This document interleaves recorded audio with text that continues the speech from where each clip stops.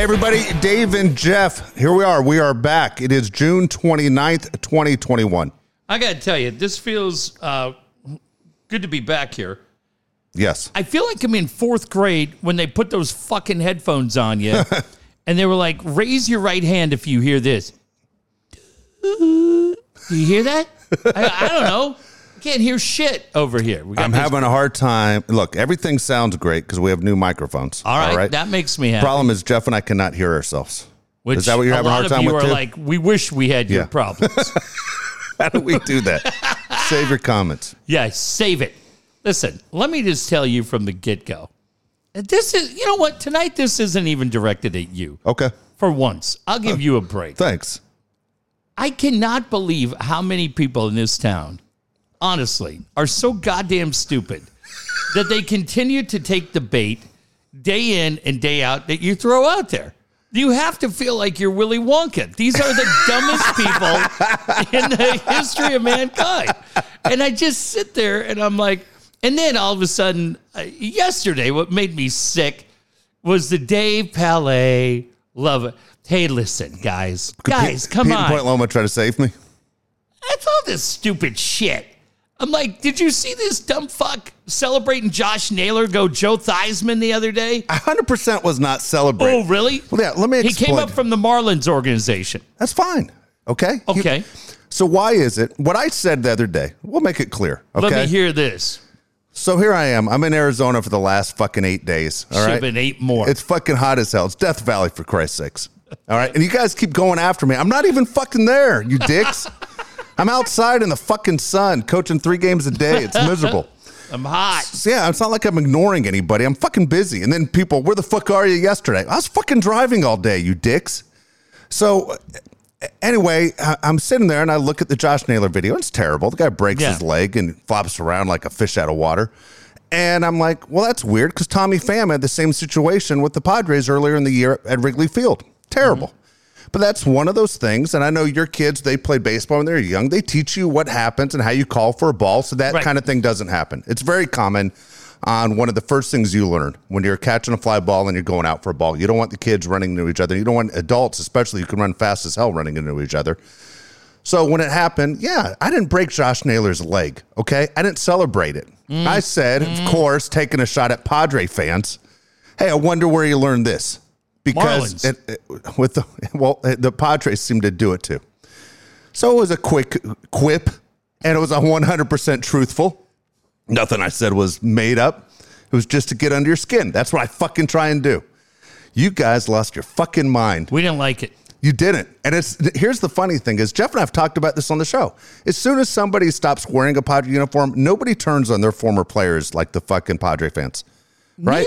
Naylor seems to be immune to that, though. It feels like there are a lot of people that still love Naylor. They love Franmil Reyes. Yeah. Okay. He's one for sure. They love the Franimal. And Naylor, I haven't heard Naylor's name mentioned one time until I fucking put out this tweet that set the whole goddamn city on fire. And then people went after me. Okay. Good. And they went fucking nuts. Good. And I sat there and I dealt with it. And I played back and forth. And the reaction was crazy. Not what I expected, by the way. I didn't expect that reaction. You upset Roy, who's been to like 4 of our events, which you probably forget. Sorry, Roy. Fuck off, Roy. I'm not sorry at all, Roy. I guess we won't see it the 5th. Okay. He'll be there. Go talk to Jeff. He's better than that's you. That's fine. He'll be there. You could be Team Jeff. I don't need it. Whatever. So here's the funny thing. I'll let everyone in a little bit of a secret. Jeff usually lets me just be. He doesn't fucking say anything, and then I'll see him like we do a show, and you'll say, Jesus Christ, to me. Woods will say something. Costa will say something. It's really quick. But here's the best. I can't tell you how many people in the media write to me and go, dude, this entire fucking town gets so upset by you. And they go, I can't comment, but I laugh my ass off. And I'm talking about almost everybody that writes for the UT does it. Well, I said this to somebody that remained unnamed, Steve Woods. I said, you're the most polarizing guy in San Diego. Nobody in this town gives a fuck what Coach is doing, what Junior's doing, what Elo's doing, what Darren's doing, what fucking Rich Ornberg and John Schaefer even in town anymore. Exactly. Is Steve Hartman and whoever was doing that Fletch is a nice kid. Nobody gives a shit.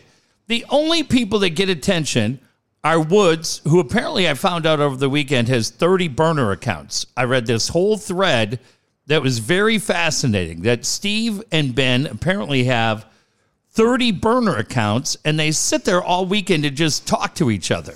They go, hey, goddamn, this Ben and Woods show is really good. And then they change phones. Oh, that's nice of you to say. Put that phone down. Bo, give me that flip phone. I mean it. You're great. Please stop. We're just trying to do the job. Well, you're doing it at a high level. I was like, I didn't know this. I know those guys pretty well. But that is hilarious. That's what the claim. Did you know that claim? I didn't know that. There are people that are claiming that any praise found on Ben and Woods on Twitter, It's both of them. yeah, is done by themselves. I could see Paul staying away from that. He's better than that. Paul's better than that. I don't like that somebody the other day on social media said, the thing that I like today on Vanilla and Woods, I go, whoa. Personal. You fucker. Dude, now that's going to be stuck in my head every time I hear them say anything about their show. Hi, it's Woodsy. Coming up tomorrow on Vanilla and Woods. Jesse Agler. We're going to get him to say rhino on there. We're going to get him to say alley cat. In Ben Reed's country. By tomorrow. the way, I tell you what, I swear to God, it's one of those games, and I know a lot of people across the country do it. You're the first guy, by the way, that I can remember doing that. We used to do this bit. It was your idea to do it. Yeah, with Jenny Kavner. Kavner, who's now with the Rockies. Jeff used to do it every time she would come on, and we'd do it every week. Yeah. And you hear it across the country. Not saying Wood stole it. He wasn't living here when we fucking did it. But what I'm saying is, you were the first guy I knew who did that bit. Yeah, we just did it because we just wanted, and I'm sure Steve and Vanilla feel the same way. Yeah. Well, guess what, Steve? Jeff got her to say chlamydia on the air once. Good luck with Jesse doing it. Fucker. So, Woods and I on Twitter couldn't be more opposite, right? I mean, Dub. Greatest. All this shit. Listen, can I ask you one thing about him? Yes. I couldn't be more excited that Tommy Pham is coming back. Oh my God, he's like the hottest player in baseball. Dude, it's great. Schwarber, Ohtani, and then Pham. Right. Holy fuck. Where you go, that is really cool. He's quoted in an article the other day, and he is talking about, hey, I got to get my numbers up and all that. You go, all right, that's cool. It fucking went back to the contract. Yeah. And I just, it shocks me at the ease with how everybody skips over that. I have no idea if he's in their plans for next year or not. No idea at all. Man, you go watch him play. It's fun. I loved watching him. I went out there Saturday night. But holy fuck. This town treats him like he's Joe DiMaggio. I'm not saying he's Mendoza. I'm not saying he's a scrub. I'm really glad he's there. We've said all the time, hey, man, we hope he bounces back. He's a member of the Padres. But there is a part of that where you look at it and you go, yeah, it circles back to the contract. And maybe we look at it, Dave, and you go, well, fuck, at least he's candid enough to say it. Yeah. There's probably a lot of guys in baseball that think it. I'm sure a lot do, right? I'm sure a lot of guys on pro sports absolutely do. Yeah, but that whole... But it gets old. For me, it's always been an old deal. I don't know. I don't think fans want to hear a guy talk money. Well, I'll say this. You have not been a Machado guy. No. To me, there are two things that I like with Machado. Okay. Watching Machado make plays from right field where he throws guys out at first. I love that play, right? Yeah, I tell you, my favorite thing about Machado, the way he throws every ball. Every ball is a perfect throw, whether it's a second base or first base. Great article in the UT last week, and they talked to Gary DiSarcina, who 12 years in the bigs as a shortstop. And if you missed the article, DiSarcina said, man, I forgot how good he is. I forgot how easy he makes it look. And that whole deal. But the thing to me that I like about Machado is clearly a leader on that team. And I look at how he's embraced Kim. Yes. and Ha-Seong Kim. And, dude, they have made that kid into a rock star on that team. Yeah. And that guy is dancing up a storm and doing everything else. And Machado and Tatis and the rest of those guys. And look, if that's not Tommy Pham's personality, he doesn't have to fake it. But there's a part of me where you watch it and you go, dude, it's kind of weird. It feels like it's, I don't know, 23 guys and 2 guys. Yeah. And when you go out and you take Kim and you embrace him and you're doing everything that you do, you go, all right. Again, it's just, to me, it's a little different. When you watch Pham and you go, I don't know, the guy never dealt with him. He might be the most intense Padres got to win this division guy of all time. Tony Gwynn, Mr. Padre, refused to go out and celebrate with the champagne when they beat the Astros because he said that's not the ultimate goal. Yeah. Did anybody question Tony's loyalty to that team? Fuck no. Nobody would. So I'm not going to question Tommy Pham's loyalty, but it is just a little different with this team. And when you go out, Dave, I was at Petco Park on Saturday night, and there's so much of the highlights show this team coming together, whether it's Cronenworth or Kim, Machado, Tatis, Hosmer, Melanson. And, yeah, you just kind of feel like Pham's going out, producing, doing his thing. But it almost strikes you sometimes like he might be a guy on an island. It's interesting, as we've talked about on the show for a couple months, though. Actually, I think more than a year, we talked about the money thing. And I thought it was very strange were his comments about winning the lawsuit against Pacers. Right. And when it's one of those, hell, look, I'm not his advisor, whatever, do anything your own way, but to sit there and brag that you won a huge lawsuit against a strip club where you got stabbed in the back, I'm sure the Padres would rather you didn't have a hole in your back, is just like, hey, why don't you just keep it and say, hey, it's over with, they settled out of court, boom. Not I got every damn dime coming to me. And, dude, what the fuck are you talking about? You got stabbed in the back being an establishment that a lot of Padre fans don't approve of. Just move on. You won. Yeah. Why do you got to make everything public when it comes to money? It was very, very, very strange to me. It definitely, right? It didn't get out of the gate the way he wanted it to. Whether it was last year with COVID and everything else, and then having it this year. He's just, he's an interesting guy. Like I said, I love, watching him play on Saturday night. Yeah. I found myself watching him a lot. Like, dude, this guy's really good. Like, on the bases, running around. Because, of course, you go out and you're watching Tatis and Machado and Cronenworth and the rest of those guys. But it was kind of fun. And you go, shit, man, this looks like the Tommy Pham that we remember, whether he was a member of the Cardinals or a member of the Rays. Again, I don't know what his long-term future is here, because you have to figure going into free agency, he's going to want to get a big-time contract. And while Myers and Hosmer deals is about to change, Tatis is about to become a $30 million guy. And you still have Snell and Darvish on the books. Assuming Clevenger comes back, I would think he's going to be in your plans. It's not like you have a bunch of outfielders lined up. But I just, I don't know. He just kind of doesn't seem to be the fit that the rest of these guys seem to be. You know what? I agree with you on that. I do. I agree. And it's not because of his age. He's 32 now. Obviously, You're talking about giving a guy a bigger deal at 33. And how many years does that mean? I imagine he's going to ask for a minimum of 4 years, right? He's probably going to ask for 7. And then you're going to say, we'll settle for 4. But when you look at it, you have Robert Hassel, right, who everybody loves coming up in the future. You got C.J. Abrams. You have guys that you like in that minor league system that you're going, these guys are our future. And hopefully they're here quicker than 4 years. Don't you think he's looking for at least 4 years, $72 million? Yeah, I think which that's would a good, be 4 years, $18 million a year. That's a good number. Yeah, especially when you look at what Myers gets, and Myers isn't playing well. He hasn't played up to his contract. Right. He might think he's 480, and the way baseball economics go, maybe he is. I just don't know that he's that guy here. No, to be honest, I don't think he's that guy anywhere. I just don't. Not for a guy who's 33 years old. You're supposed to be past your prime after 32. Dave, I watched the Twins. The Twins are so fucking bad.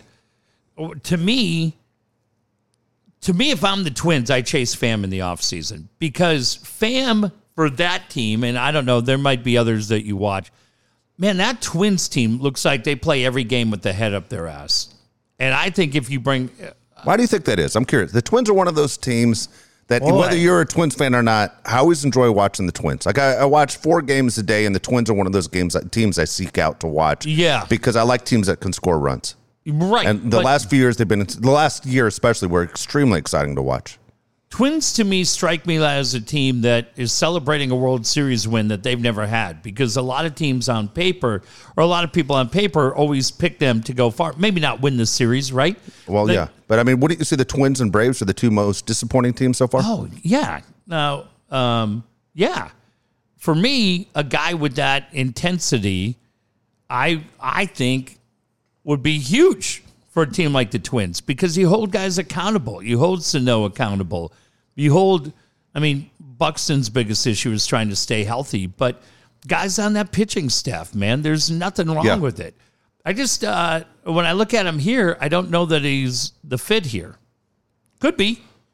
Listen, when all those guys say, Dave, that one of the main reasons that you see them take more pitches than probably any Padres team in the last 15 years, a lot of guys give credit to him for that. That he's in your ear if you're chasing pitches. Whether that's true or not, I don't know, but I think that's kind of cool. It's very interesting. So, as I said, for the last 8 days, I haven't had a chance to pay attention to Padre baseball as much. Especially, it was weird when the Diamondbacks played the Padres. I didn't get any of the games in Arizona. Really? Is that strange? Yeah. The things I got were obviously Suns basketball, which was national, and I got that local soccer team that's in the same league that the fucking Loyals in. But I didn't get any Diamondback games, at least not from my hotel room. You know what I mean? It wasn't like here you catch every Padre game. That's funny. I wonder local hotels, how many local hotels? I mean, you would think they all have local cable, right? Right. That's what you would think. But so as I'm sitting there and I'm watching this and I'm trying to pay attention to the Padres through, the ESPN app, and I'm looking through and it blocked me out of the MLB app. They wouldn't let me do it because I'm from San Diego. Yeah. Anyway, for me, what I was trying to find was, obviously what the team is doing, and I was aware of the wins and losses and everything. But am I wrong when it looks like that Profar has fallen out of favor with the team right now? He's not getting playing time? Big time. Yeah, okay. Yeah, Can't hit. Yeah, well, you can't. I mean, you're paying him $7 million a year, and he can't hit, right? Yeah, can't hit. And not saying the money deal. The thing was, the point was, could you have gone for someone else for $7 million? We know that AJ has loved Profar forever. He's always been a fan. And Profar's that he's kid. Tatis's guy. Yeah, and we've seen Profar since he was 12 years old in the Little League World Series. I mean, and they have the 2 brothers and all that stuff. Everyone's known. He just hasn't been the player I think Major League Baseball thought he was going to be either. Number 1 prospect for years, right? Exactly right. So it's interesting. We're talking about the Padres. I'm driving back yesterday. It's a 5.5 hour drive, and I click on the app for 97.3. And it was to flip on and listen to Coach. Coach has the week off, and I guess they're letting Braden host. Okay. Braden said something I thought was kind of interesting. I wanted to run it by you. I know you probably didn't hear it. He said the Padre minor league system has been overhyped for years. And he goes, my reasoning for saying it is when the AJ makes a trade and trades these guys away out of the minor league system, they don't become stars. Like they were hyped up to be the number 1 minor league system forever. When you trade your big prospects away, you think they become what we thought they were going to be if they wore Padre uniforms. And I was saying, you know what? Is he right or is he wrong? And I said, I'm going to ask Jeff that question tomorrow. I think I don't disagree with what he said, but I think, Dave, that's the case for a lot of teams. Like I would say, let's go to the Angels. Joe Adell has been hyped to be an insanely good player for years, and Joe Adell can't get it figured out. Now, I mean, I think there have been other guys, too, that have come up, right? I just think it's magnified here because we watch all those guys, right? Is there a guy that has left the Padres that was hyped up as a minor leaguer that is killing it with someone else? You go, fuck, if I could have that guy back. Oh, yeah. I mean, Trey Turner. Yeah, but again, Trey was here 2 months. No, but he was a guy. He was the guy. I mean, Luke Casey, Lauer, Renfroe. Urias. No. I mean, I guess, what I just saw Taylor Trammell's hitting pretty well, but I think he had 2 home runs in one game. He was struggling for a long time. He had 6 for a long time, and he had 2 the other day that gave him 8. There I think on Sunday. There was a thing the other day somewhere I saw that was talking about Ty France and a few of those guys. Yeah. They go, look, man, I love Ty France. What a great story. Fuck, he didn't have a role here. No, Ty was basically a fan favorite because he was a San Diego State guy too. Sure. Garcia was a Valhalla guy. So Yeah. people wanted to see it work for him. But Ty probably is third or second. He's not as short. You're not going to put him in the outfield. No. And I'm taking Cronenworth over France. Yes. But if I'm Seattle, I'm stoked having him, right? I got those guys for Austin Nola.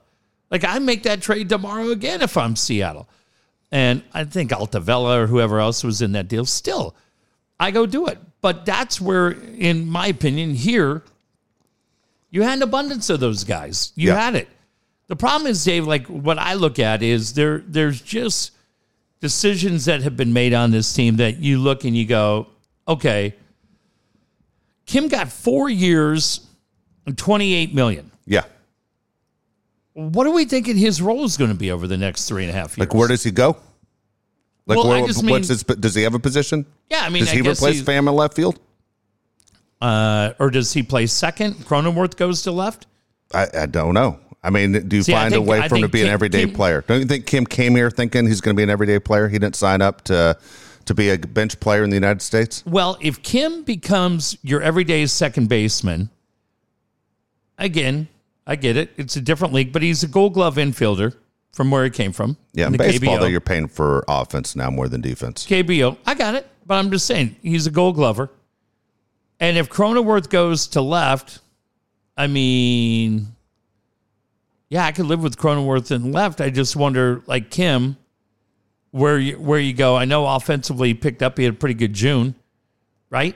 But that's the one I look at. I don't know, man. I look at the money to Profar, right? I look at the money to Kim, and you just go, wow, right? Yeah. But then there's other moves that AJ's made. Dude, Caratini, you goddamn stole Caratini. And I get it, you're throwing. He's the guy with Darvish.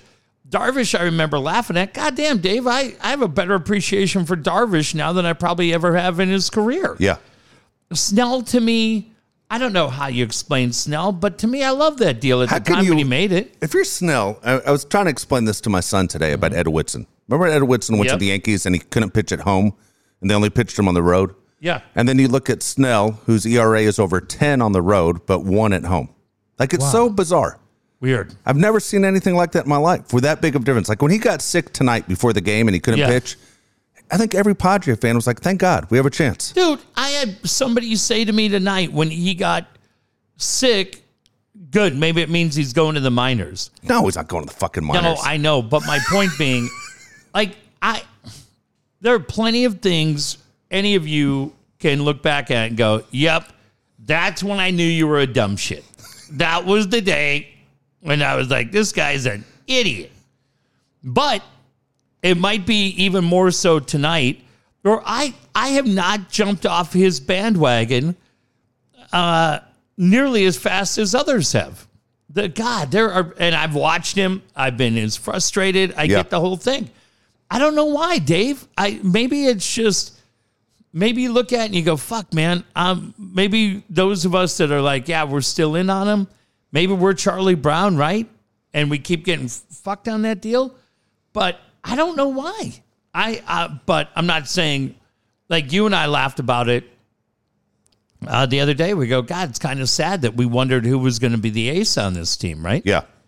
I mean, Paddock still hangs us out to dry. Mackenzie Gore can't figure it out. No.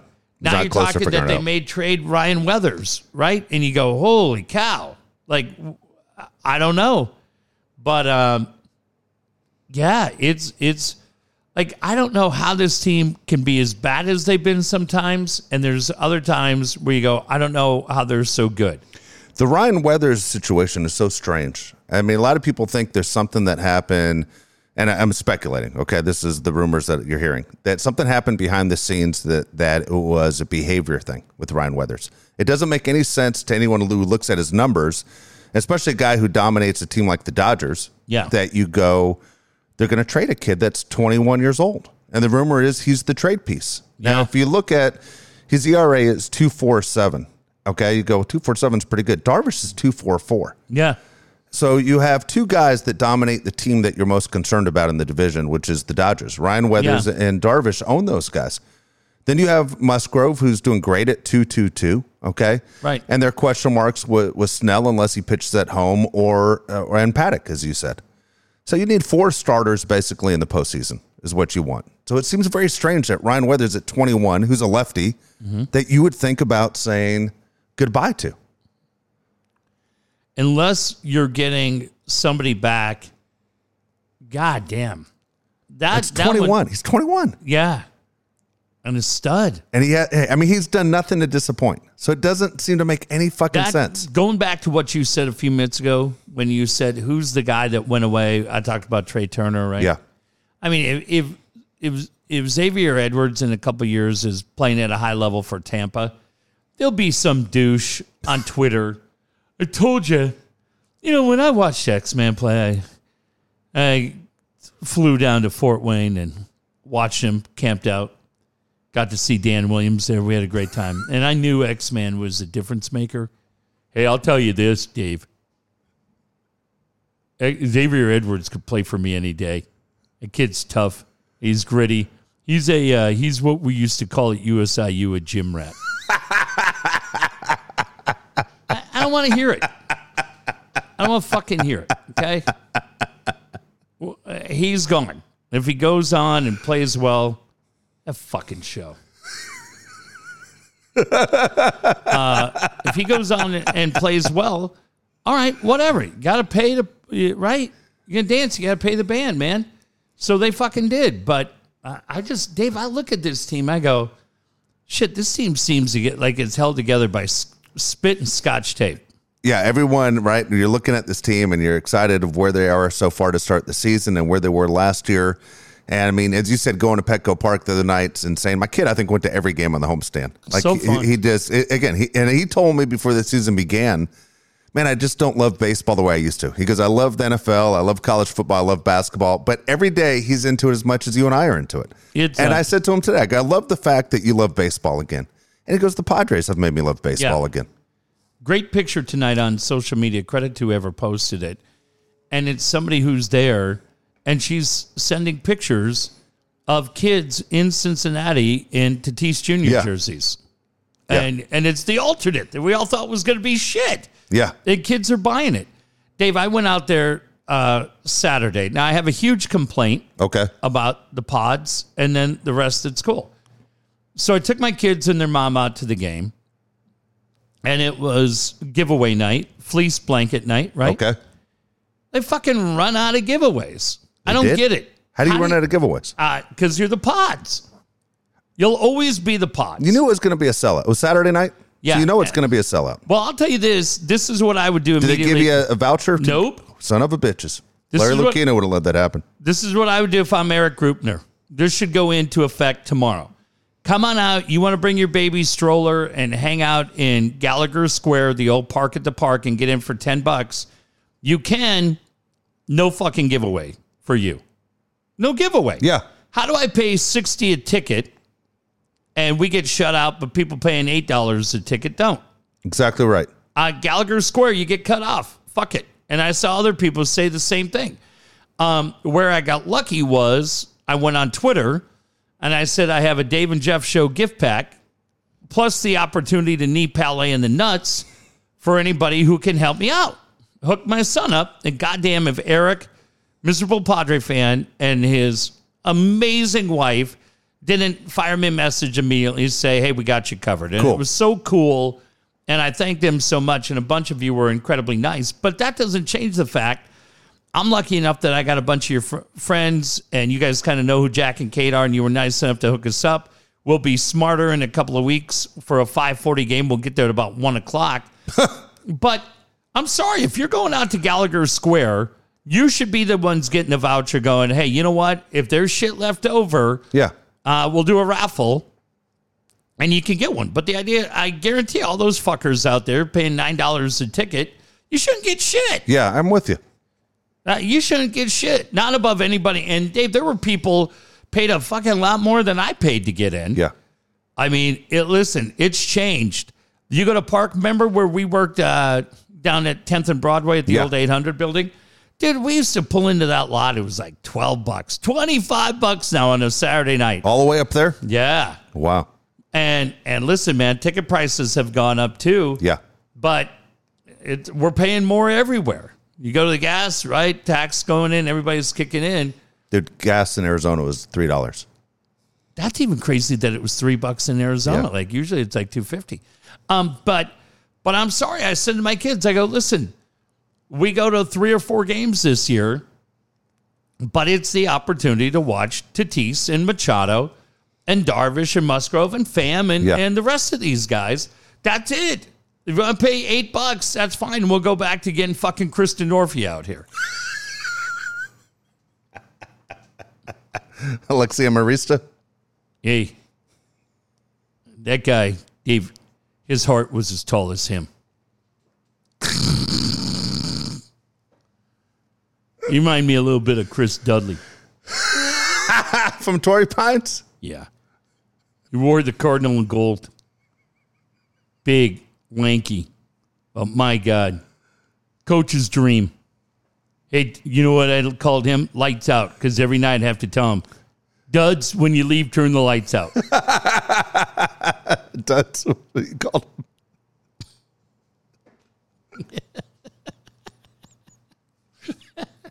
And he'd always look and go, who are you? I thought that was always funny. Not sure if he meant it. I thought he knew who I was. God damn, I thought he knew who I was. Oh, my God, dude. That is so fucking funny. What would it take to make Coach cry on the air? I don't know. Tell him that he shouldn't be called coach because he never coached shit. I don't know. You son of a bitch. No, I mean like a happy cry. Oh. If you and I kicked in, if you tell coach that if they ever decide to get rid of Tingler, you should be first on the list. Or I think AJ. he already thinks that. Yeah. Oh, I know. Him and Randy Jones. Yeah. Randy be the pitching Be his coach. pitching coach. What if we got Ernie a $25 gift card to Foster's Freeze, right? So he could take his kids for root beer floats. And what if Ernie called in and said, Coach, it's Ernie. 33 years I've spent in this game, but I have to say, Coach, the guy who impacted me and wanted me to be great every day was you. Would he cry? Well, thanks, Ernie. You know, I don't think he would. No, he wouldn't. What movie made Coach cry? Oh, that's a good one. Steel Magnolias? $1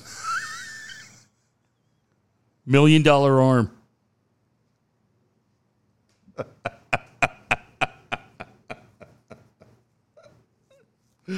Like a little kid. That and For the Love of the Game. For the love of the game. I tell you what, when Steve Lyons is recapping what his career looked like, what? Steve Lyons. Good broadcaster. Better guy. Better guy. Oh, my God, dude. What team is Steve Lyons with? Is he with Nobody. He's not with that one team? Nope. Holy shit. But yeah, I don't know. I just look, man, it's exciting, and I want to know what they're going to do. I appreciate somebody who said I have zero memory, but when I was in here last time we were here, and I told you it's the best night ever to be a Padre fan because they either got to figure it out. Fuck, they went on an 8-game win streak. They sure did. Really incredible. Really, really something else. And it's funny when the Dodgers and the Padres have played each other in the past, the Dodgers usually go, no kidding, right in the hole. Like it's like they have nothing left in the tank after the Padres, and the Padres have owned them this year. And the Dodgers lost the first game after they played the Pods, and then they've won. No, I think Got four. no hit. Got no hit. Yeah, and then I think they've won 4 straight since. And the Padres are doing what you're supposed to do. I understand you lost that one of the Diamondbacks. Fucking when you lost it big time. Was that the game you were at? Oh my God, you were at the one where they got the shit kicked out of them. Yeah. Oh, that sucks. We stayed to the end too because my son Jack was Perfect that it was fleece blanket night. You guys got fleeced. Jack told me the whole time, Dad, this is going to be the greatest comeback in Padre history. And I was like, yeah, he's so much. That's a great thing, Dave, is my son Jack has Padre fever at that age, 13, right about when I got in. And we sat out there and we goddamn laughed our ass off, Dave. My son Cade and Jack the three of us, their mom bailed about the fifth. She's Did like, she? yeah, she's like, I'm fuck out of here. I'm getting the fuck out of here. What's the deal with her wearing the blue hat? Come on. You can't say you're a told Padre her. fan now and wear blue. You got to go with the brown. It bothers me when I see people wear the blue. I told her, and she had a brown hat like Jack had at the house. 0 effort put in. 0 effort Vita. And so we had a great time. And we're just sitting out there. We're just hanging out, man.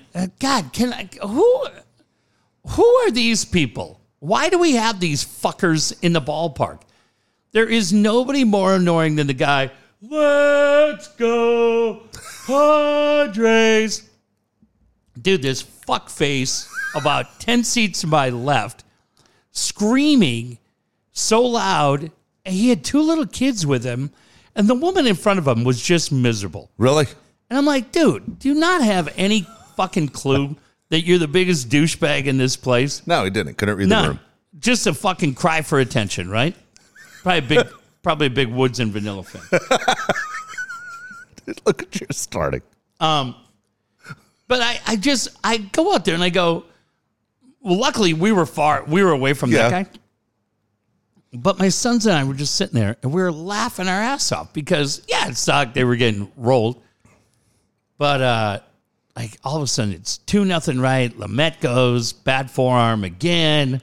Now it's 4-0. Home runs are being hit, all this shit. And my son's pretty mellow. He's like, well, this is going to be a hell of a comeback. I go, yeah? And my son Cade's like, they're not coming back. Not tonight. I really feel bad they weren't at the game when Tatis hit the 3 home runs. Oh, I know. Yeah. But Dave, the cool thing is, and by the way, podcast next week will be Tuesday night again, because while you're sitting on the curb kicking rocks with your friend Boltman, I'm going to be behind home plate with Jack Cade and the mayor of Coronado, Pete and Point Loma. Nice. Yeah. Good deal. So Pete was nice enough. Who they play? They're playing the Nationals. It'll be John Lester against Joe Musgrove. Oh, you already looked it up? Yep. Okay, nice. And we're stoked. So, Pete, I appreciate that. Good. Sent me a message. He goes, hey, man, I got seats for you, Jack, and Cade. Cool. And, but no, man, I tell you, Dave, we just went out and we had an absolute blast. And it was great. I saw a miserable Padre fan. You did? Yeah, because he hooked up Jack for a blanket, met his wife, outstanding. And I'm walking back, and guy goes, Jeff. I go, yeah. Hey, man, I'm Ron. I just wanted to say hello. I've listened to the show going back to the KFMB days. And nice. Dave, I'm telling you, it was the coolest thing. I know how you feel on that. It's just anybody. I don't get that anymore. I get the double bird gun. Eat shit, and just straight, fuck you, right in front of my kid. It's from your kid. Not Dude, that picture he put up of Manny Machado giving you the finger is the funniest fucking thing I've seen. Well, that's fine. If you still hate Palais, that's fine. I get it. I understand and I respect it. But please, still say nice. Say hi to me. Yes. And by the way, I put it on social media. It's amazing how nice people are to me when they realize, holy fuck, he's put up with that asshole for 23 years. And the first person to like it was the lovely and talented Nicole Ager. I know. What the fuck? Everyone who I hold dear to my heart has turned on me. Son of a bitch. Lisa what Ann? happened? Lisa Ann hasn't turned on me. I talked to her the other day, actually. Can't remember what the hell I was talking to her about. You can't. And you don't even know when you talk to her. What do you mean? I'm just saying, if she's on the other end of the phone, you just kind of go, wow. Sorry. Dude, you know what I listened to driving out there? I was like, all right, it's late, middle of the desert, like nowhere. There's a stretch there after Yuma where you just drive on a 100-mile straight road. Yeah, before Gila Bend. Yeah, and you're just thinking, I hope my car doesn't break down here because no one's ever going to fucking find me. No one ever pulls Coyotes over. will eat me. Yeah, I'm like, fuck this. And I'm like, all right. So I fucking look for porn chicks, on podcasts. I told you that one in the valley. That I couldn't remember the name. I should have called you. Yeah. So I click in and I'm like, first one I see is alphabetical order. Ava Adams, okay? Porn chick, she's like in her late 30s. Okay. And first thing, I'm listening for about 2 miles and she says, she's just reading questions off of Twitter. Are you a sports fan? Yes. I love the Houston Astros. I've always been an Astros fan. I live in Houston. I'm a season ticket holder. And if you're a Dodger fan, fuck you. And I was like, gone. Fucking, she's out. Oh, fuck. Like right away. I was like, well, this was supposed to entertain me for an hour or two. Nope, she's gone. Just immediately just said, fuck you right away to everyone who's a Dodger fan. And then I flipped over to like two more, and I'm like, these girls are so motherfucking boring. Every girl was so boring. And I was like, I can't listen to this shit. I should have called you directly and said, what the hell was that one again? And my buddy is ready to kill me. My buddy Boom's ready to kill me because I haven't been listening. I think it's called, and I'm not saying this like my buddy Jeff King, when he said chic on Family Feud and then acted like he didn't know what he fucking just said. Look for it's either One Night in the Valley or Once Upon a Time in the Valley, but I've got the Hollywood, It Happened in the Valley, something. Okay. But it's, at that time, I was working at Warehouse Records. I think we talked about this the other day. And it's a whole deal when the Tracy Lord scandal went down. Now, Dave, at that time when I'm working at the warehouse, I'm like 17. They were claiming, and we had seen plenty of Tracy Lord's movies. Sorry, right? Katie Temple. Sorry that I wasn't in Merced hanging out playing miniature golf. Girls in Encinitas were a little quick. Wink, wink. And so when that thing happened, we got like nothing happened at the warehouse, especially in Encinitas. We didn't do anything. Yeah. Like, it was a rough day if we ran out of Back to the Future. Nobody gave a shit. Is broadcast news back yet? Fuck off. Right? Fuck off. God. You that jacked up to watch Holly Hunter? Fucking weirdo. And so all of a sudden we get called in, like me and two of our other buddies, Griff was part of that. And we're like, oh, fuck. Like, we're in trouble. And that's when the whole Tracy Lord scandal went down. And so we had to get all that shit out of there. Now, we didn't have posters or anything like that. But goddamn, we had to have had 300 porns back there. And I got to tell you, Dave, we found it within us to look at the back of every one of those and the front and then double check the back and then the front. Nope, she's not in this one. Are you sure? Yeah, this one's Black Street Hookers. Check again. Got it. She's not in there. What about this one? Is she in that one? Little People Need Love too? I don't think so. Little Dynamite? Little Dynamite. So, yeah. So my buddy Boom, me, Boom, Griff, Cheech, we all worked there. So Boom's like, we were in the middle of it. I mean, not the middle of it, like working in San Fernando Valley, but working at a video store when that whole thing went down. So I haven't heard it. What did you guys do when you found them? You were supposed to send them back to corporate? As Boom pointed out.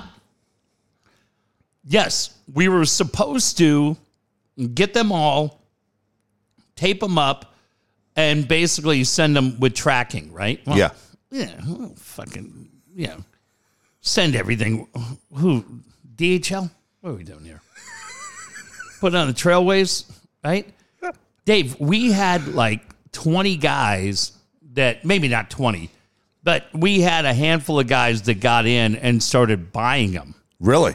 And we, like the people working, didn't really know the story of what had happened. Yeah. And so it was like contraband. But you look at that and you go, like, for us, we're 17. So if she was 16 or 18, whatever the fuck the deal was, I mean, she's still kind of, like, if you think about the circle in the bullseye, we're all right in that deal. Still crazy. But, dude, you had people in like their 50s coming in and buying that shit. Weird. So, yeah, it was a race. We had to go figure out, like, all kidding aside, we had to figure out what she was in. And then you're getting this printout of all these titles, and we're laughing our ass off. Because Warehouse was concerned that we would get shut down. Yeah. No for kidding. selling child porn. Yeah. So Chris Hansen it was showing up. Huh? Chris Hansen showing up to your work. Yeah, hey, come here. Take a seat. What's your name? Boom. Can I have a piece of pizza? Yeah, sure. What are you doing here? You drove all the way from Boston, 5 hours away, for a piece of pizza? Hey, I told her we weren't going to do anything. What's in the car?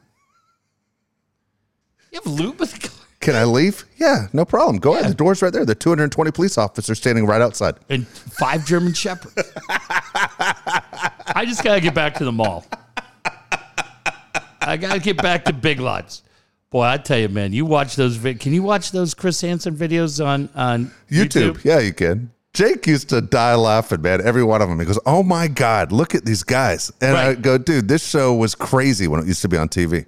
Sure. Yeah. What are you doing? What are you doing here? I just came for a swim.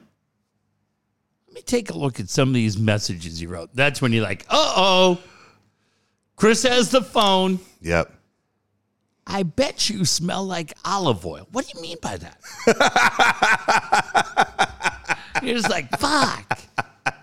All right, Dave. Hold on real quick, dude. You just brought something up, made me think. I'm watching in the hotel. I'm watching the other day. It was like the life of Chris Farley. All right. And so, Chris Farley always reminded me of Jake because Jake loved Chris Farley. Right. 1, 2 is, Jake and Chris Farley were kind of both big guys that were funny and do anything for a laugh. Right. And they were talking, Tom Arnold's on there and a bunch of other actors are talking about, hey, we knew he had an addiction to like alcohol and drugs. So we took him to an AA meeting and everyone's saying, this is going to be good for you, Chris. And so Chris is in the room and they're with him to support him. And the first guy's like, my name's Jim. I'm an alcoholic. And then it's now Chris Farley's turn. He goes, my name's Chris. And Jim over there's an alcoholic. he wouldn't want to play the game, you know? Yeah. He wouldn't do what he was supposed to. I started laughing like you just did out loud thinking, fucking Jake would have done the same goddamn thing. It cracked me up that he just, it was one of those deals. So sad at 33 that he ended up dying. 33. And you're sitting there and you're looking at the story, but everybody just knew, man. It was just a road wasn't going to work for him. But when he dropped that line, it made me think. How many times have you laughed inappropriately, like in the wrong place? Dude, all the time. Okay, I got to tell you something horrible that happened to me the other day. Okay, you're gonna laugh, but dude, it was awful. I'm in a restaurant. I get up Arizona. In Arizona, I get up right by the Padres complex in Peoria, and I go to use the restroom. And right when I pull the door open to the restroom, this guy about 60 years old falls face first, flat right on his face, dude. Fuck. And dude, he was 100% blind, Jeff. His glasses, his walking stick, everything went flying, and he just ate shit right in front of me. And he goes, "What happened?" And I go, "I think I pulled the door open at the exact time you were pushing it." He goes, "I knew I found the door with my stick." And he goes, "When I went to push it open, there was nothing there." And boom, he fell right into the ground, dude. Where's the part where I'm gonna laugh?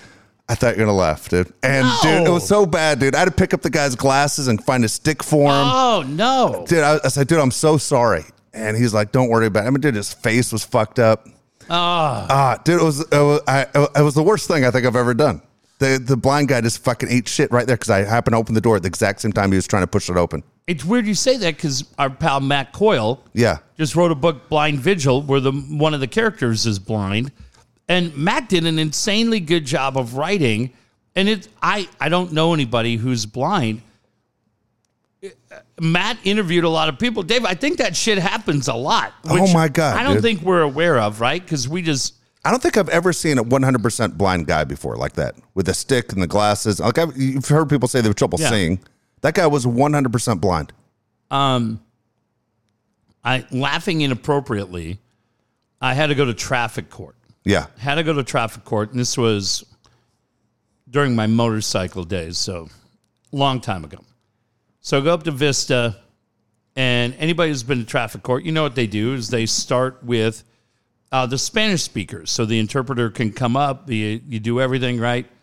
It's all the same shit that we all have, roll a stop sign, red light, whatever the case may be. So I'm there, bored. They go through like 40 Spanish speakers, and I don't know if they still do this, but this is the way they used to do it. They call it like 7 at a time. So, hey, Mr. Woods, you rolled through a red light.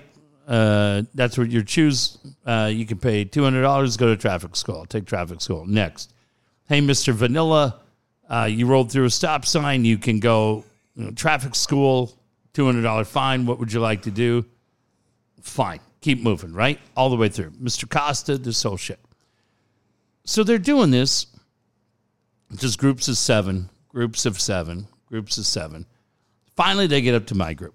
And the guy about 4 guys to my left looks like Steven Adler not Steven Adler from the heyday of Guns N' Roses. He looks like Steven Adler on Celebrity Rehab. Fucked up Def Leppard t-shirt. And so I'm like, what'd this fucking maniac do?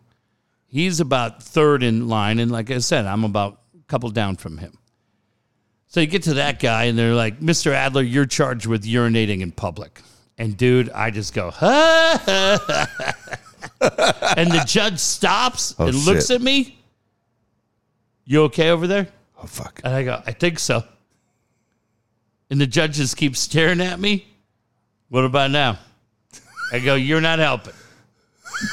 Adler's to my left, all, sack of shit that he is. Because he had to take a piss. And now he's got some fucking hippie 3 spots over laughing at him. Oh, goddamn, man. I'm like, this is it. He's like, fuck this guy. Right? I got to get back to fucking wherever he worked, Bob's Big Boy, probably in Fallbrook. God damn, it was great. Oh, my God. Jesus. I mentioned Matt Coyle. Yeah. I have read a ton of books. I had to call Coyle on this, and I'm just going to tell all of you right now, you better get goddamn ready. This may be the time when you just take about a 10-minute break from the podcast, because none of you are going to like what I'm going to tell you coming up.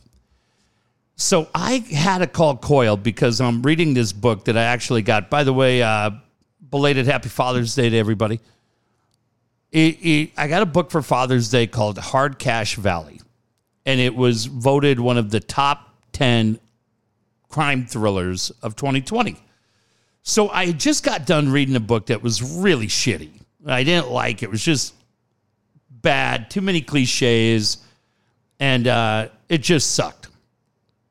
So, of course, when that book was shitty, I complained the whole time to Coyle because I'm like, the author did this, the author did that.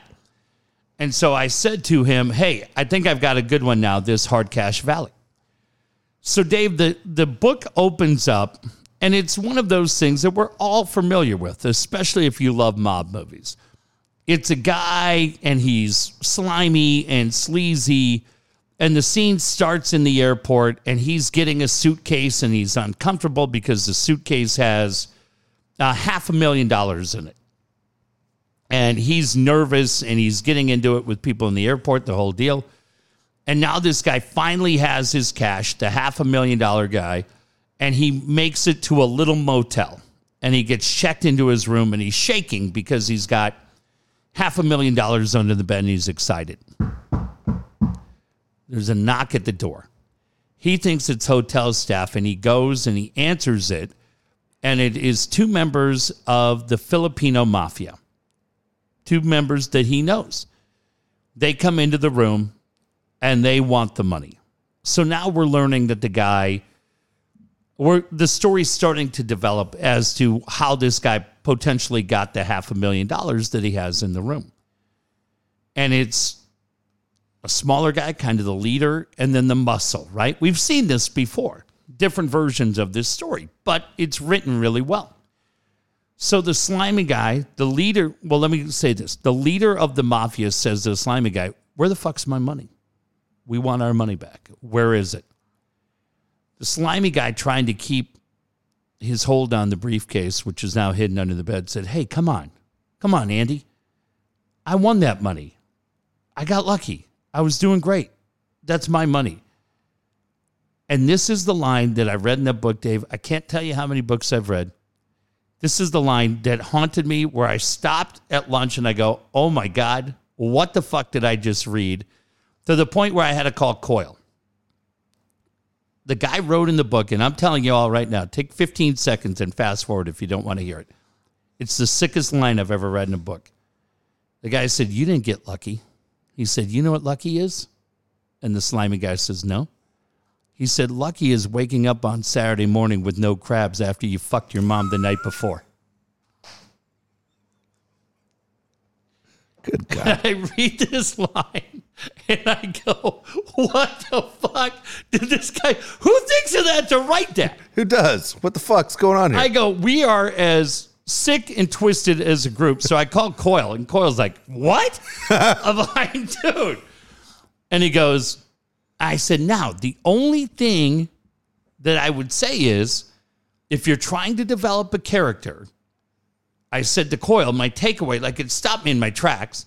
I go, what? And I said to Coyle, but immediately you know this is a guy that I'm probably shouldn't be in this room with because this guy's going to be a bad guy. And you just go like, I don't know, you've been seeing today like the clips of the new Sopranos with Gandolfini Jr. and all that, right? And you go, dude, I started thinking about crazy things you've seen in the Sopranos or Casino or Goodfellas or anything. I told Coyle, I go, that goddamn line in the book screwed me up. I go, now it kind of screwed you up. And I feel a little better. And he didn't appreciate that. Dude, but oh my God. You know what's nuts is, you just brought up Sopranos. I'm listening to Darren do his crossover with Rich and Schaefer. And they're talking about that movie coming out this summer. And all three of them are talking about how the guy that plays Tony Soprano looks just like him. oh boy. And I did not know. No. None of the three knew. I write to Darren. I go, dude, he looks just like him because that's his fucking real life kid. And he's like, Jesus. He says it on there. He doesn't say my name. I don't need him to say my name. I just laugh that none of the three realized that Michael Gandolfini. It's been the biggest story for 2 years of that movie. Not to those three. If it's news to them, as you would say, dude. So that's what went down. It's interesting that you brought up the whole mafia thing. A friend of mine, not going to say her name, used to be a neighbor of mine in Eastlake, lives in Arizona now. Mm-hmm. She found out 2 weeks ago that she's been in the witness protection program since she was a little kid. Had no idea. Her mom was Whitey Bulger's bookkeeper. Oof. How crazy is that? And had no fucking idea the entire time. Her mom passed away and realized this through her aunt that goes, your name used to be this. This was where you're from. Boom, boom. And this is how things worked out. And her mom was Whitey Bulger's bookkeeper. I always have two books going.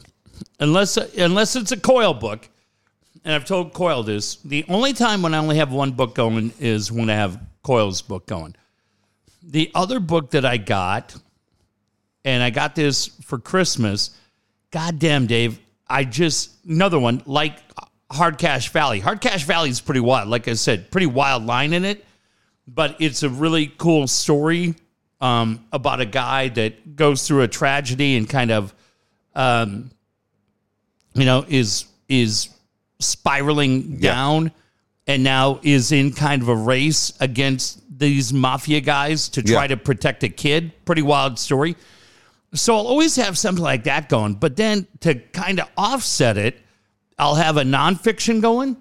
It's Chasing Whitey. You mentioned Whitey Bulger. And it's the story of how the FBI, what it took these handful of FBI agents to finally track Whitey down in Santa Monica, whatever that is, 3 blocks north of the 3rd Street Promenade, where he lived, the whole deal. And they tell the story about what it took in finally catching Whitey Bulger. Wow. Dude. Fuck, man. That guy, like we all saw, the Nicholson character in Departed is kind of based on Whitey Bulger. I thought Johnny Depp was so good in Black Mass playing Bulger, and like he gets no credit for that role at all. That's a good call. Dude, he was insane in that, right? And like you find out the whole thing, and then from the FBI trying to connect dots and America's Most Wanted and the frustration, whoo, shit. So, yeah, I can't tell you enough right now about Hard Cash Valley because I'm only 60 pages into it. And I'll tell you that if the Chasing Whitey pays off too, but fuck, both of those. Yeah, that just hearing his name, even though he got the shit beat out of him and he's dead, right? There are just certain guys when you hear the name and you go, oh, that kind of kind of makes your ears perk up a little bit. Absolutely. Right? Absolutely. Hey, I want to mention Dan Williams. Dan Williams, again, today as we do the show, it's Tuesday. So you know what that means. It's Borrow Smart 2-Minute Tuesday. You can check it out on YouTube. Again, understanding your cost of debt. Dan Williams is the guy to help you out right now. We're in such a strange time when it comes to finances. Make sure you know what you're doing. Look, you might think you know what you're doing. It's good to check in with Dan. This is what he specializes in. If you're one of those guys that's in debt, I guarantee I'm talking to somebody right now who is, because so many of us are. Debt-free is what you want to be. Dan can help you be debt-free. He can also help you get into the rental market and find your first home. That'd be fantastic, especially when you look at what's going on in the home market. Dan Williams is your guy. You need to call him. It's the best call you can make right now when it comes to your finances. 858-688-6813. 858-688-6813. We are working with Dan right now. Yeah. Refinancing the condo. And happy to do it and getting it all taken care of. Plus, Dan's helping a really good friend of mine kind of work through some forbearance and a reverse mortgage and loan modification. Man, I tell you, Dave, there are so many different little challenges along that road. You just cannot go it alone. You need somebody there on your side that can help you. And it was funny, one of the 2-minute, go back and watch those 2-Minute Tuesdays, because he told you a couple of weeks ago about having identity protection, right? Today, 3:30, we're in the middle of filling out docs, doing everything for the refi, and my phone just starts blowing up. It's Cap One, it's Chase, it's ID Shield. Hey, somebody's running your credit. Your credit's running the whole thing. So I text Dan. I go, you run my credit? He goes, dude, literally within 5 minutes ago, we ran it. And I go, cool. Thankfully, that came back. But just as we're going through it, a refinance, Dan is there and his team to answer all of our questions, make it as easy as they can for us, and they'll do the same for you. 858-688-6813. Brian Curry is the person you want to talk to when it comes to selling your home or buying a new home. I was just talking to someone 2 hours ago about how great Brian Curry is. Again, I was in the market a couple years ago. We were looking to sell and figuring out where we're going to go, and Brian showed us a bunch of properties, and there were about 5 or 6 that we were ready to pick up. And at the same time, Brian, who would have been fine financially making the deal, is the one that talked us out of him because he saw things we didn't see. I mean, simple stuff like don't buy a home on a 2-lane highway, a two-lane painted road. He goes, that means you have high traffic. You know, he was pointing out water damage, stuff that I didn't see that happened in that house previously, stuff to stay away from. Brian is great. He's your eyes and ears of someone who's a professional, sees stuff that you don't see, and as bad as you think you want something, he'll tell you what's wrong with the property and why a property is right. At the same time, he'll get you the most for your home. As so many of you know, this is a great time to sell your house. Jeff and I have a very good friend who is in the process, who is selling their house right now. But you know what? They've done it, and they haven't thought where they're moving next. And now they're freaking out. And you're hearing about all the stuff that they have to put into storage, and they don't know where they're going. And I'm like, that is so nerve-wracking, especially if you have a big family with kids and their stuff. And what do you do? Brian's the guy to walk you through this whole process because, again, this is a very unusual time, as you know. 619-251-1588, 619-251-1588. Well, and different things can happen on the other side, whether you're selling, right? All of a sudden the buyer comes in and you feel like you have a deal, and then they start making last second demands. Hey, we need that carpet changed. We want the island out of the kitchen. We want to get rid of the box window. And you're like, what?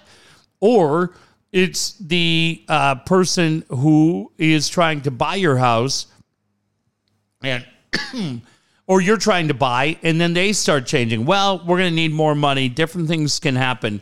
So you need the right person on your side, and that's who Brian is. Brian's the guy who's seen it all, who has done it all. And most importantly, you know, Dave, we say this, and I don't think it can be emphasized enough. One of my favorite things about Brian is not only is he retired military, and we talk about the helicopter, everything else, he's probably one of the most low-key guys you're going to meet. And you go, great, what does that mean?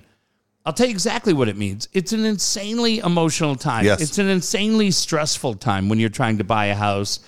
And when the guy who's in your corner and on your team is consistent and calm and there to answer questions and doesn't get emotional, you are going to do so much better in the end. And it's one of our, I would say you and I would both agree on that, Dave.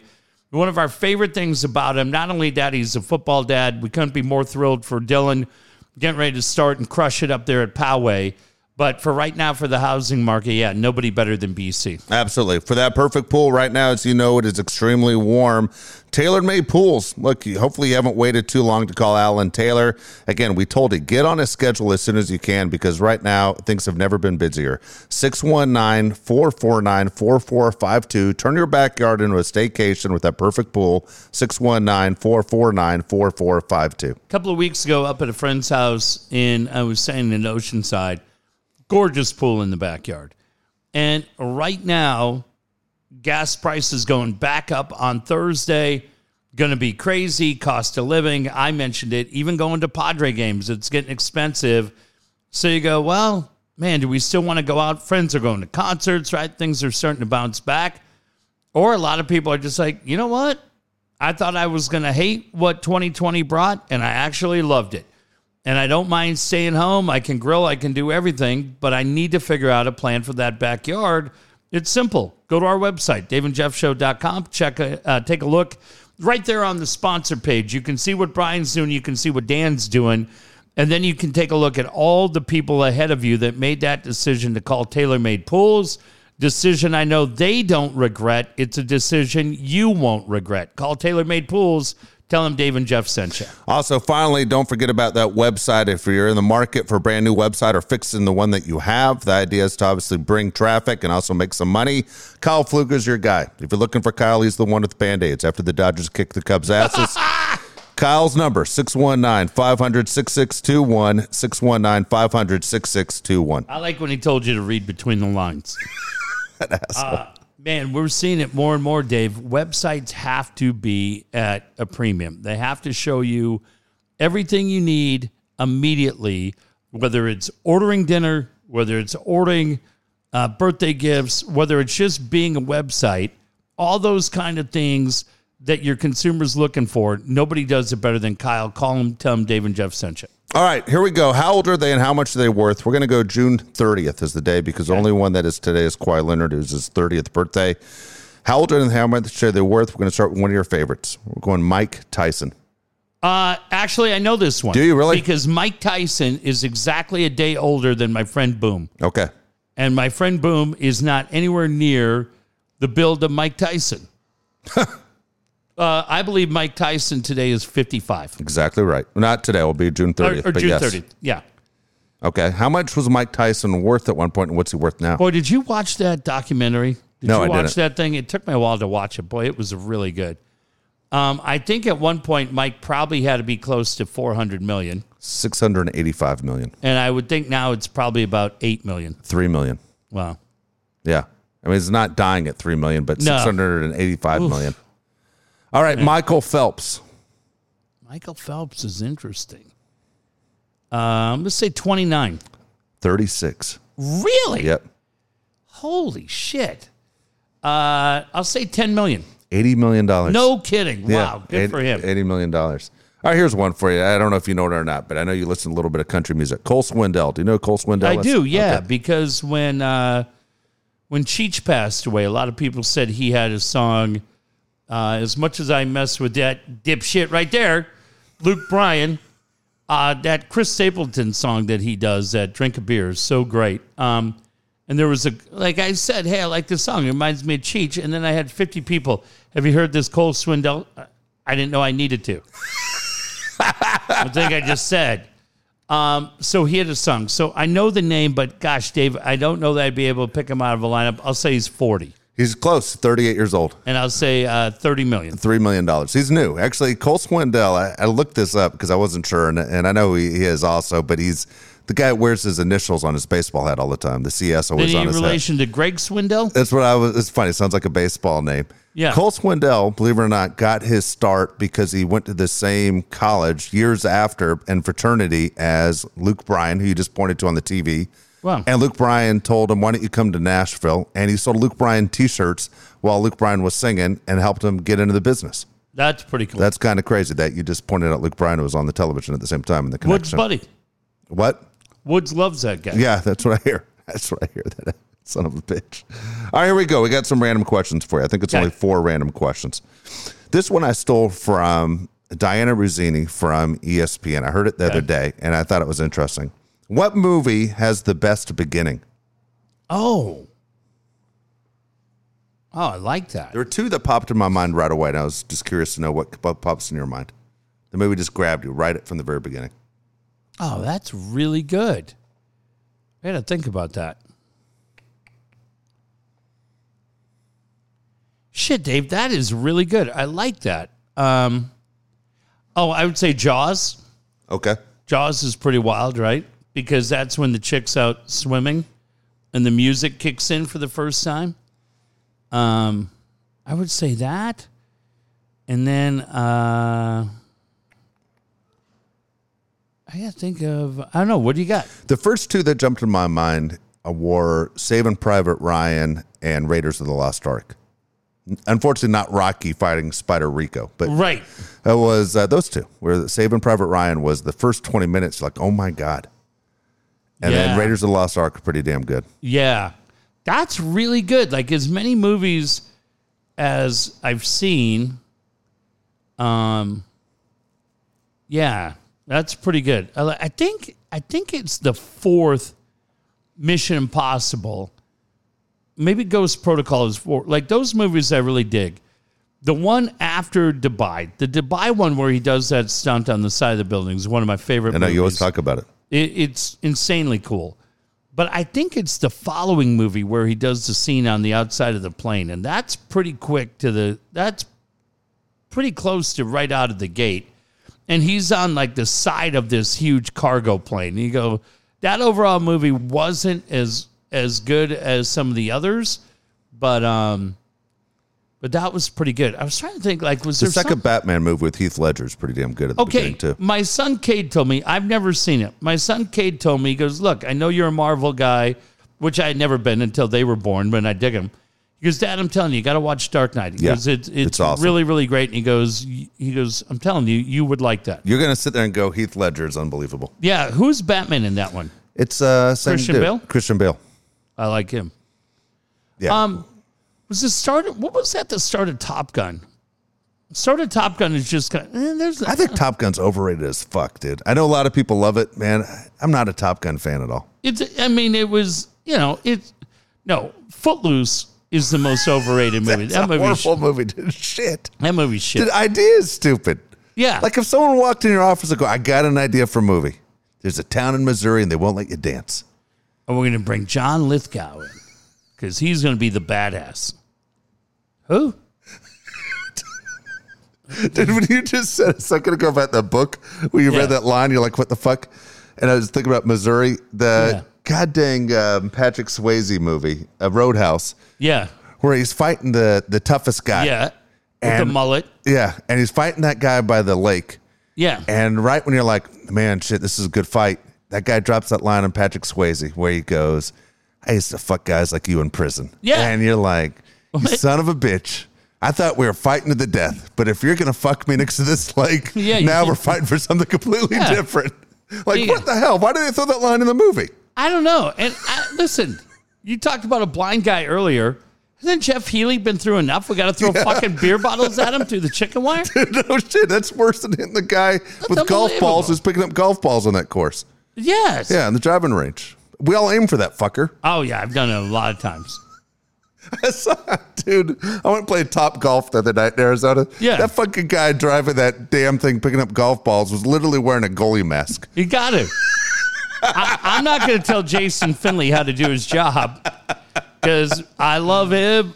Jason's great. The guys at Callaway are great. But I tell you what, if you put into your marketing, this will improve your chances to drill the fuckface at the driving range by 60%. By just swinging this hybrid, whether you use a team, I'd be like, fuck, I want that club. I need this club in my bag. Right? Like hilarious marketing. Like Nicholson in Few Good Men. Yeah. You want me on that wall. You need me on that wall. You want me in your bag. Fuck yeah. I can't hit for shit. But so what? I'm going to ping that asshole. Bang. Yay for me. Yeah. Fuck, how'd you shoot? About 171? What? What was par? 71? What the fuck? Hey, fuck you. You know what I did? No. I used that brand new Callaway hybrid. Okay. Oh, the one guaranteed. You're fucking right. Blew out the headlight, and I got a couple stuck in the rake. Fuck me. I'll never question your game again. You're a regular Bryson DeChambeau of the range. Get it together, Finley. That's a free one. All right, here we go. I heard this randomly. It made me think of it, so I'm going to ask you. Okay. What's the worst moment in sports history in San Diego? I'll tell you the one that was brought up, and I was like, dude, they're 100% right. Let me think about this. I feel like I've lived through plenty of them. This was a show in Las Vegas where I heard this. They weren't talking about... Were they talking about worst moments in Vegas? No, they were talking about worst moments in sports, but they mentioned one in San Diego. And I was like, oh, my God, they're fucking right. I mean, are we counting Roseanne? That's right there. That counts. Yeah, Roseanne was bad. That's a good one. That's a good... This one's kind of right in that alley. It has nothing to do with a ball or a puck. Look, man, for me personally, the day the Clips left gutted me. Yeah. And the idea that so many of you are now like, yay for Kawhi, it's unbelievable. You know, fuck you guys. That's a great point. The All you biggest guys who are hypocrites- Clipper fans, but you're hypocrites because you hate the Chargers.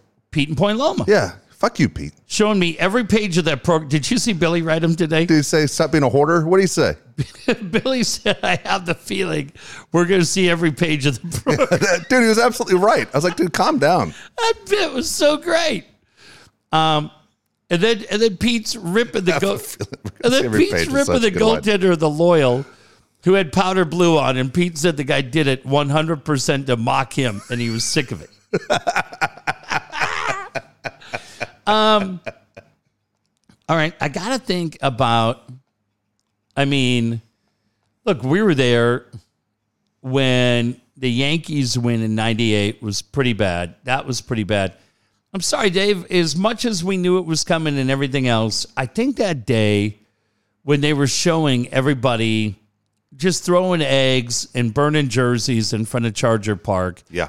And really when reality started to set in, even for those of us that felt like it was coming, we knew it was coming, to see all that and know how all the good people that worked in that building were going to be impacted, the Scott Yaffes and others that didn't really deserve it. Ultimately, Josh Lewin. That, to me, I would say is number one. That's the worst day, dude. We lost the NFL. We lost our identity. We lost our stadium. We lost everything. You know what they said was the worst moment in sports history? And the one that came from San Diego? What's that?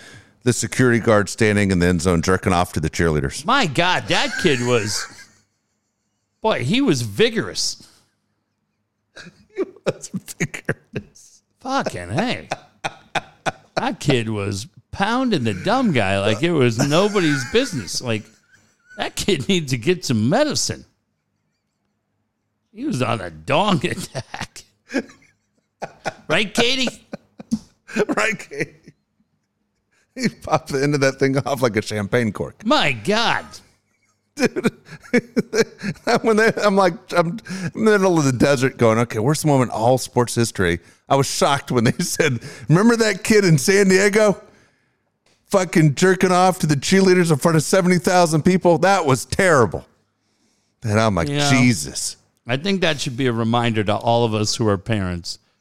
Were there days when you're like, my God, son, I didn't think you could get any dumber. We just need to stop and go, you know what? I take that back. I take that back. Your kid would be, why? And you'd be like, because you know what? As much of a fucking dipshit as you can be, you were not the guy in that red jacket just absolutely putting the fire out. My God. You're pulling that thing like it's a fucking lawnmower. Fuck. That poor kid's parents telling all their family and friends, dude, he gets to stand right on the field and watch the Charger games. We're so proud of him, and they said he's a natural leader. And anytime he's rubbing elbows, well, no, he's not rubbing something. Ah, damn it, Timmy! Now we got to move. Oh my God, dude, you got to move. Who had it worse, Bartman or that kid's family? Bartman, because Bartman just sat there with his headphones on like a typical Cubs fan dipshit, doesn't know when it's time to go. This kid had a little bit this kid had a little swagger to him. A lot to him. A lot. Where'd that guy end up? Working at a sperm bank. I have no fucking idea. What do you think he does? Runs a board on a local radio sports station. I don't know if any of you've noticed, but on Twitter, all of a sudden, you'll see random shit that pops up. And it's like, you're like, what the fuck is this? Right? Bob Smith liked this. And you're like, all right, well, thanks. I don't know that I give a shit. But then you got a buddy or two that just likes every chick that's got like size 66 double G rack. And we have a friend that, my God, it's about 4 a day. And I just screenshot them and send it to Dave. My favorite part of my day. I send it to Dave, to Costa, and to Steve. He has no idea that we know, right? No, he has no idea. And it's always some girl that just has this crazy tan. Yeah.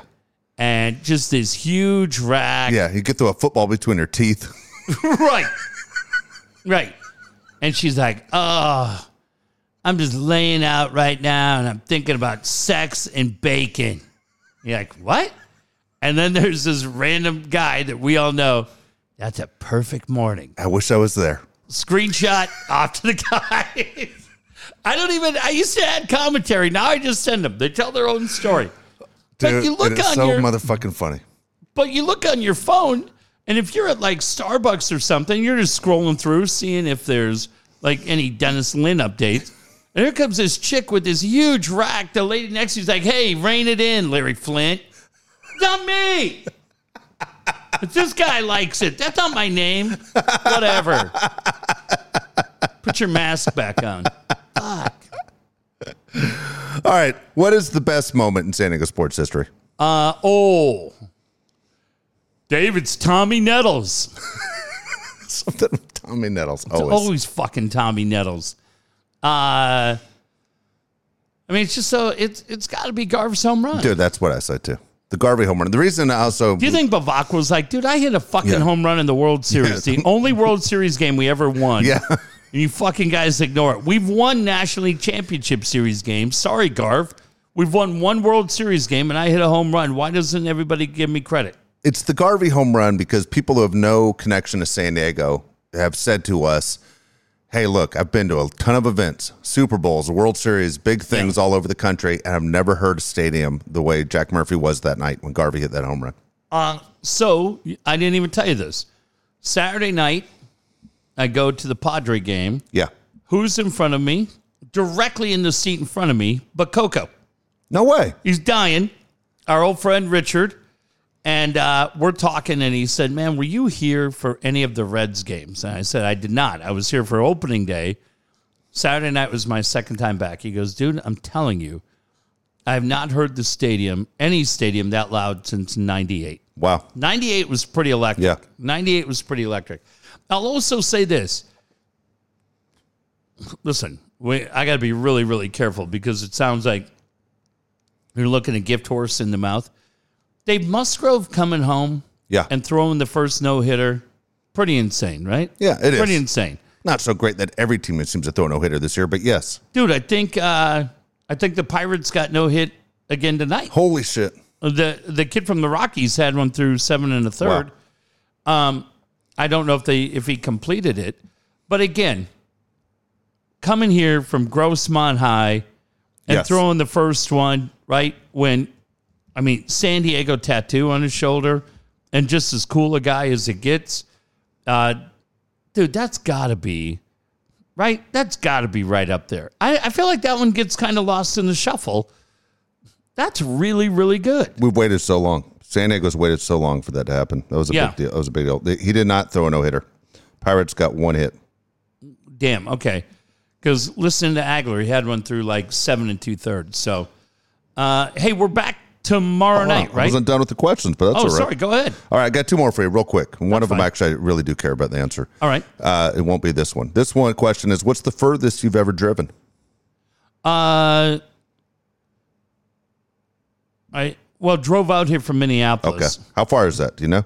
No, I don't know. We did a family trip where we drove to New Orleans, from Minneapolis to New Orleans, but I would think Minneapolis to San Diego Okay. is the longest. It's a long drive. And that is a grind, and especially if you've got family and the whole thing. That's the longest one. How about you?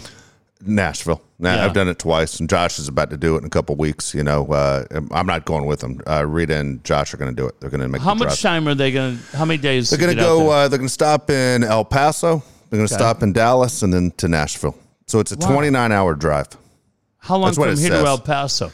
Fuck if I know. I didn't even look at it. They have it all figured out. What hotels And then they're Rita staying in. flies home, right? And then Rita flies. Yeah, Rita's going to. Can you imagine she rents a car and drives home? Drives. No, she's absolutely. She's going to fly home. But yeah, it's. I'm just curious to know furthest you've ever driven. How long did that take, though? That had to take For me, you it took guys? 2.5 days. When I was a kid, it took us 5 because we stopped and looked at shit like the Grand Canyon and stopped All in of Memphis string. and shit like that. Yeah, I was 6 years old. I just wanted to get the fuck out of here. Yeah. All right, last question though. This is one I do want to know. Who do you have winning the Stanley Cup? Man, listen, Tampa, there was a ton of controversy because Tampa found a way to work a loophole in the salary cap. And they're technically about 9 or 10 million over the salary cap because they had guys that didn't play during the year, that didn't go against them on the cap. And now all of a sudden these guys get healthy. Oh, shit. And they're good to go. I have been insanely excited for Montreal because the Montreal Canadiens have not won the Stanley Cup since 93, one of the most storied franchises in NHL history. If you watched that game last night, it ended up being a 5-1 win for Tampa. But what I loved about it, Dave, was that game looked like old school hockey. That was old time hockey. Man, there were more scrums. Gallagher gets busted open. That Tampa team is so good and so loaded. Boy, they may roll this thing and just win it in 5. But it's a huge credit to the Islanders, who played so well and ultimately lost Game 7 1-0 to Tampa. But Montreal has been on fire. Montreal looked great, beating Toronto, most recently beating Vegas. Montreal had been really, really good. But ultimately, I think it's Tampa. I'll take Tampa in. I'm going to take Tampa in 5. Tampa in 5. Wow. Yeah, I just think unbelievable run. But boy, they sure kind of established themselves. Now, listen, Luke Richardson, longtime NHL tough guy, has the Habs playing a different kind of hockey than we've seen them playing a lot. But that Tampa team is absolutely loaded. Boy, they are good.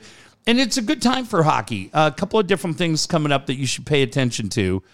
With July 1st coming up, July 18th is the expansion draft, and the Seattle Kraken are coming into the league. That is really, really fun. The other thing that's going to happen at the end of this year, It's a Kraken, isn't it? it should be the Kraken because the Kraken's the best bar. I'm just teasing you. But also at the end of this year, it's no more games on USA Network or CNBC or NBC Sports Network, which amazingly is going off the air. They're getting rid of NBC Sports Network altogether. The games are going back to ESPN, ESPN2, and TBS and TNT, like the NBA has done. And I think it's going to be great. So it starts on the 18th with the expansion draft, and then a couple nights later, the 23rd, is the NHL actual rookie draft. Not the strongest class, but some good guys. Kings have the 8th pick. The Ducks have the 3rd pick. And so, pretty fun. But once the NHL is back where you're watching games, Dave, like you grew accustomed to, on TNT, on TBS, same kind of viewing habits that you have for the NBA will now come back to the NHL. It should be really, really good. And a lot of good young talent in Southern California, so we'll keep you up to date on that as well. Good deal. We'll be back tomorrow night. Look, our second show this week will be tomorrow, correct? See you then. Okay.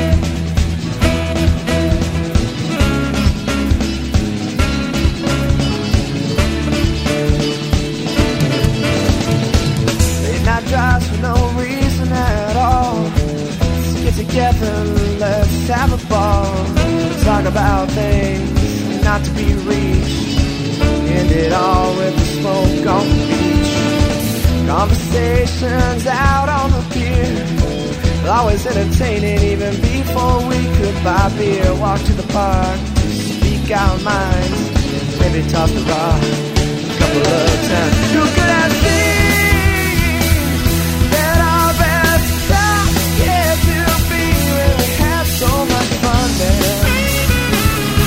A lifetime of memories. You could have seen that our best time yet to be, it was only the beginning. A better memory, yeah.